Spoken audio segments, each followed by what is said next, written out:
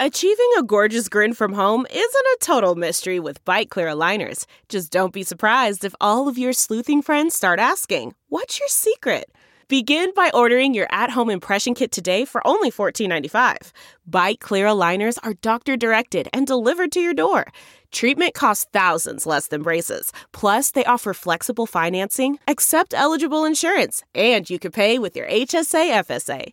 Get 80% off your impression kit when you use code WONDERY at Byte.com. That's BYTE.com. Start your confidence journey today with Byte. Angie's List is now Angie, and we've heard a lot of theories about why. I thought it was an eco move. Fewer words, less paper. No, it was so you could say it faster. No, it's to be more iconic. Must be a tech thing. But those aren't quite right. It's because now you can compare upfront prices, book a service instantly, and even get your project handled from start to finish. Sounds easy. It is, and it makes us so much more than just a list. Get started at Angie.com. That's ANGI, or download the app today.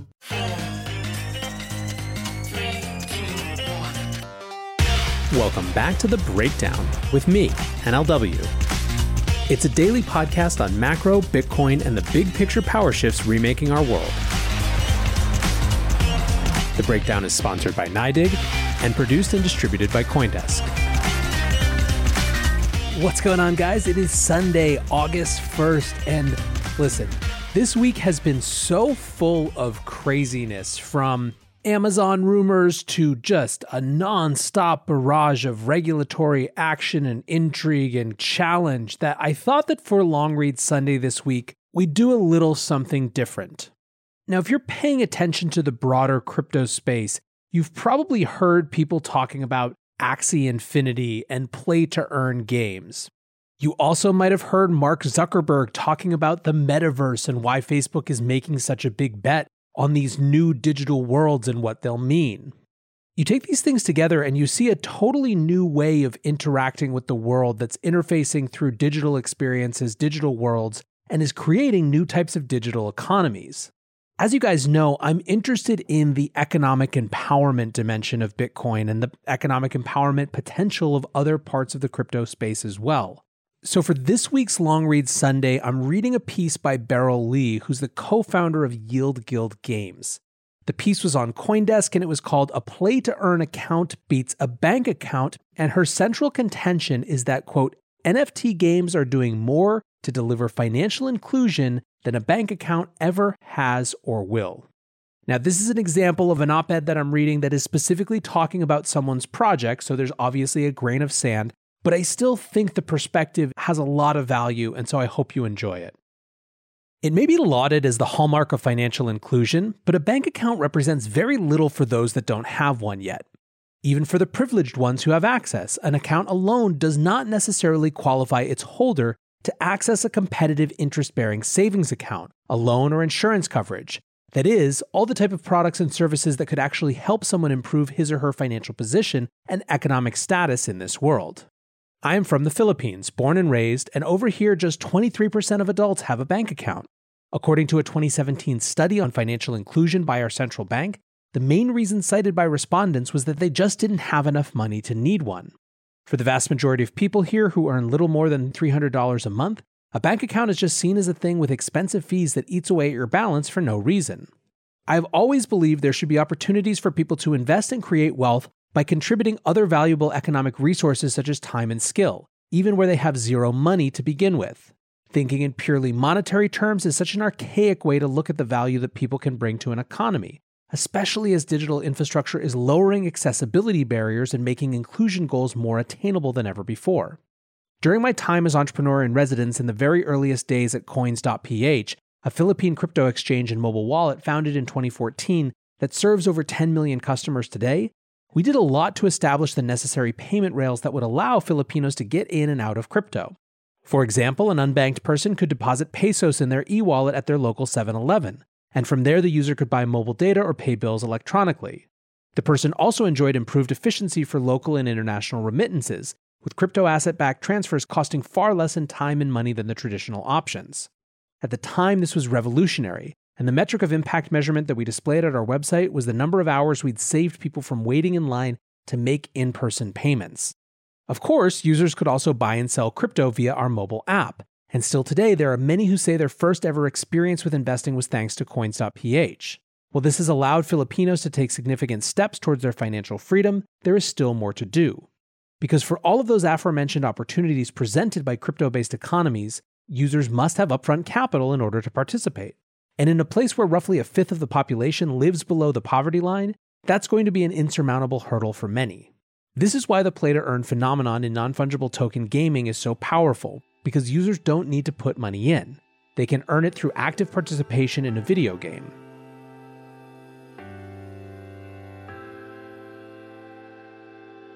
The Breakdown is sponsored by NYDIG, the institutional-grade platform for Bitcoin. As longtime listeners know, NYDIG is a major force in the Bitcoin space, and they're now making it possible for thousands of banks who have trusted relationships with hundreds of millions of customers to offer Bitcoin.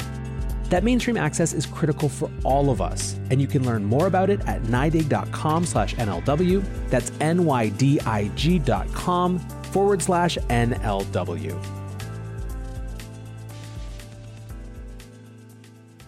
This is providing unprecedented access to wealth creation opportunities in crypto, especially in developing countries where we've seen a huge influx of people wanting to get in on the craze.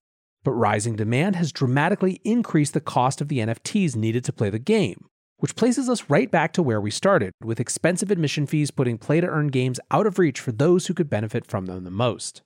This exact problem is what inspired my co-founders and me to establish Yield Guild Games, YGG. With the vision to onboard millions of players to the metaverse, we began investing in yield-bearing NFTs in the most promising play-to-earn games, for the purposes of lending those assets to our guild members on an uncollateralized loan. The players are entitled to 70% of what they earn in-game, while 20% goes to the community manager who is responsible for recruiting and onboarding players to be competitive. The remaining 10% goes back to YGG to cover the costs associated with acquiring the assets, including gas fees, and ensuring their safe custody. The model is not only popular, it is successful. To date, our guild has onboarded 3,300 new players and collectively earned over 27 million SLP. That's the reward token earned by players of Axie Infinity. At today's prices, those tokens are worth around $7.29 million. And at this point, it's important to note that these are not your average startup growth metrics. These numbers represent thousands of lives that have significantly improved because of the guild's efforts in countries such as the Philippines, Indonesia, India, Venezuela, and Brazil. This is redefining what it means to spend time in-game. In the past, a game account was something that gobbled up hours of time for little return. But now, with NFT games, a player's time and skill has real-world ROI, generating income and contributing to wealth creation, breaking the curse of poverty in the cycle of debt. It then becomes a vehicle to provide other relevant financial services as well as financial education. Ultimately, play-to-earn games represent a chance for people to become more than the financial situation they were born into. Yield Guild is already making yield-generating NFTs accessible for its members. Next could be more accessible crypto borrowing, particularly to individuals and businesses in developing countries, with fewer tangible assets to address typical collateral requirements and providing access to capital that is not being served in these markets. Data from their wallet activities, such as hours spent playing and in-game rewards earned, could be used to inform alternative credit scoring models, making players eligible to apply for other forms of non-collateralized loans. This new intersection between gaming and finance is completely subverting the way we think about financial participation and wealth creation. More than banking the unbanked, play-to-earn is a system that rewards and propels time and skill as opposed to privilege. Through the gamified experience, communities can generate an income, reinvest their earnings, and elevate their economic status. What's more, these NFT games can be a gateway to accessing alternative financial services and a module for improving financial literacy. Also, they make learning, earning, and investing fun. That's more than anyone ever said about a bank account. All right, so back to NLW now, and there's just a couple things I want to point out. I mean, I straight up think this is super, super cool. And I think that there's a bunch of reasons for that. And the first is that it just seems impossible to me that in the future that we're headed into, we don't revolutionize the way that people work, including totally transforming what people think is an economically valuable activity. It might seem nuts to some of us who grew up with video games being a thing that you just got to do for fun, and it seems extra nuts to our parents who thought that video games were going to rot our brains. But given how big gaming is as an industry, as a pastime, as an entertainment space, why wouldn't we assume that gaming takes on a bigger role in economic activity? Usually, shifts like that are driven by the already wealthy, the already time-having, the already money-having. So to see some of that potential shift being driven by a totally different segment of the global economy, I think is really encouraging. Second, I think what's really notable about this is that this is not some charitable project with people saying, hey, look, over there, only 23% of adults have a bank account. Let's go do something to fix it.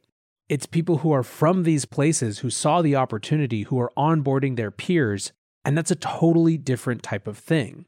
Third, for those who lived through the 2017-2018 bull run and saw a fair number of tokens promise some form of economic freedom for people in the developing world, and who have PTSD because of that, I think there's a meaningful difference in this type of activity where there is an already existing and flourishing community, there is an activity, there are people who are already invested in this community, and there's specific action being taken and rewarded in the short term by specific value. It's not just a game of speculation. Now, that's not to say that this opportunity continues to remain with Axie Infinity specifically, or any one of these games, but it sounds to me like just reading this and just being introduced to this startup now, that their focus is on this larger notion of playing to earn and trying to make that and keep that accessible to people from a different socioeconomic standpoint, regardless of which game happens to be in vogue right now. Is there a possibility that the entire field doesn't work out, that people realize that they really more want to play games, and that the monetization models around entertainment in the form of streaming and things like that are better than playing to earn? Totally. It's totally possible that that's how it plays out. But along the way, a lot of people are going to make a lot of money, and so I, for one, am super stoked to see some of that going to people who don't normally have access to it, by way of just a clever new type of partner. So I think it's a cool project. I thought the perspective shared in this article was really neat. And I think we're going to be discussing a lot more about what the economies in these digital worlds looks like going forward. So I hope that you enjoyed this very different Long Read Sunday, maybe a breath of fresh air after this crazy regulatory week. But as always, I appreciate you listening, and until tomorrow, be safe and take care of each other. Peace. Support for this podcast and the following message come from Corient. Corient provides wealth management services centered around you. They focus on exceeding your expectations and simplifying your life. Corient has been helping high achievers just like you enjoy their lives more fully, preserve their wealth, and provide for the people, causes, and communities they care about. As one of the largest integrated fee-only registered investment advisors in the U.S., Corient has deeply experienced teams in 23 strategic locations. Corient has extensive knowledge spanning the full spectrum of planning, investing, lending, and money management disciplines. Leverage Corient's exclusive network of experts to craft custom solutions designed to help you reach your financial goals, no matter how complex they may be. Real wealth requires real solutions. For more information, connect with a wealth advisor today at Corient.com. That's Corient.com. Corient.com.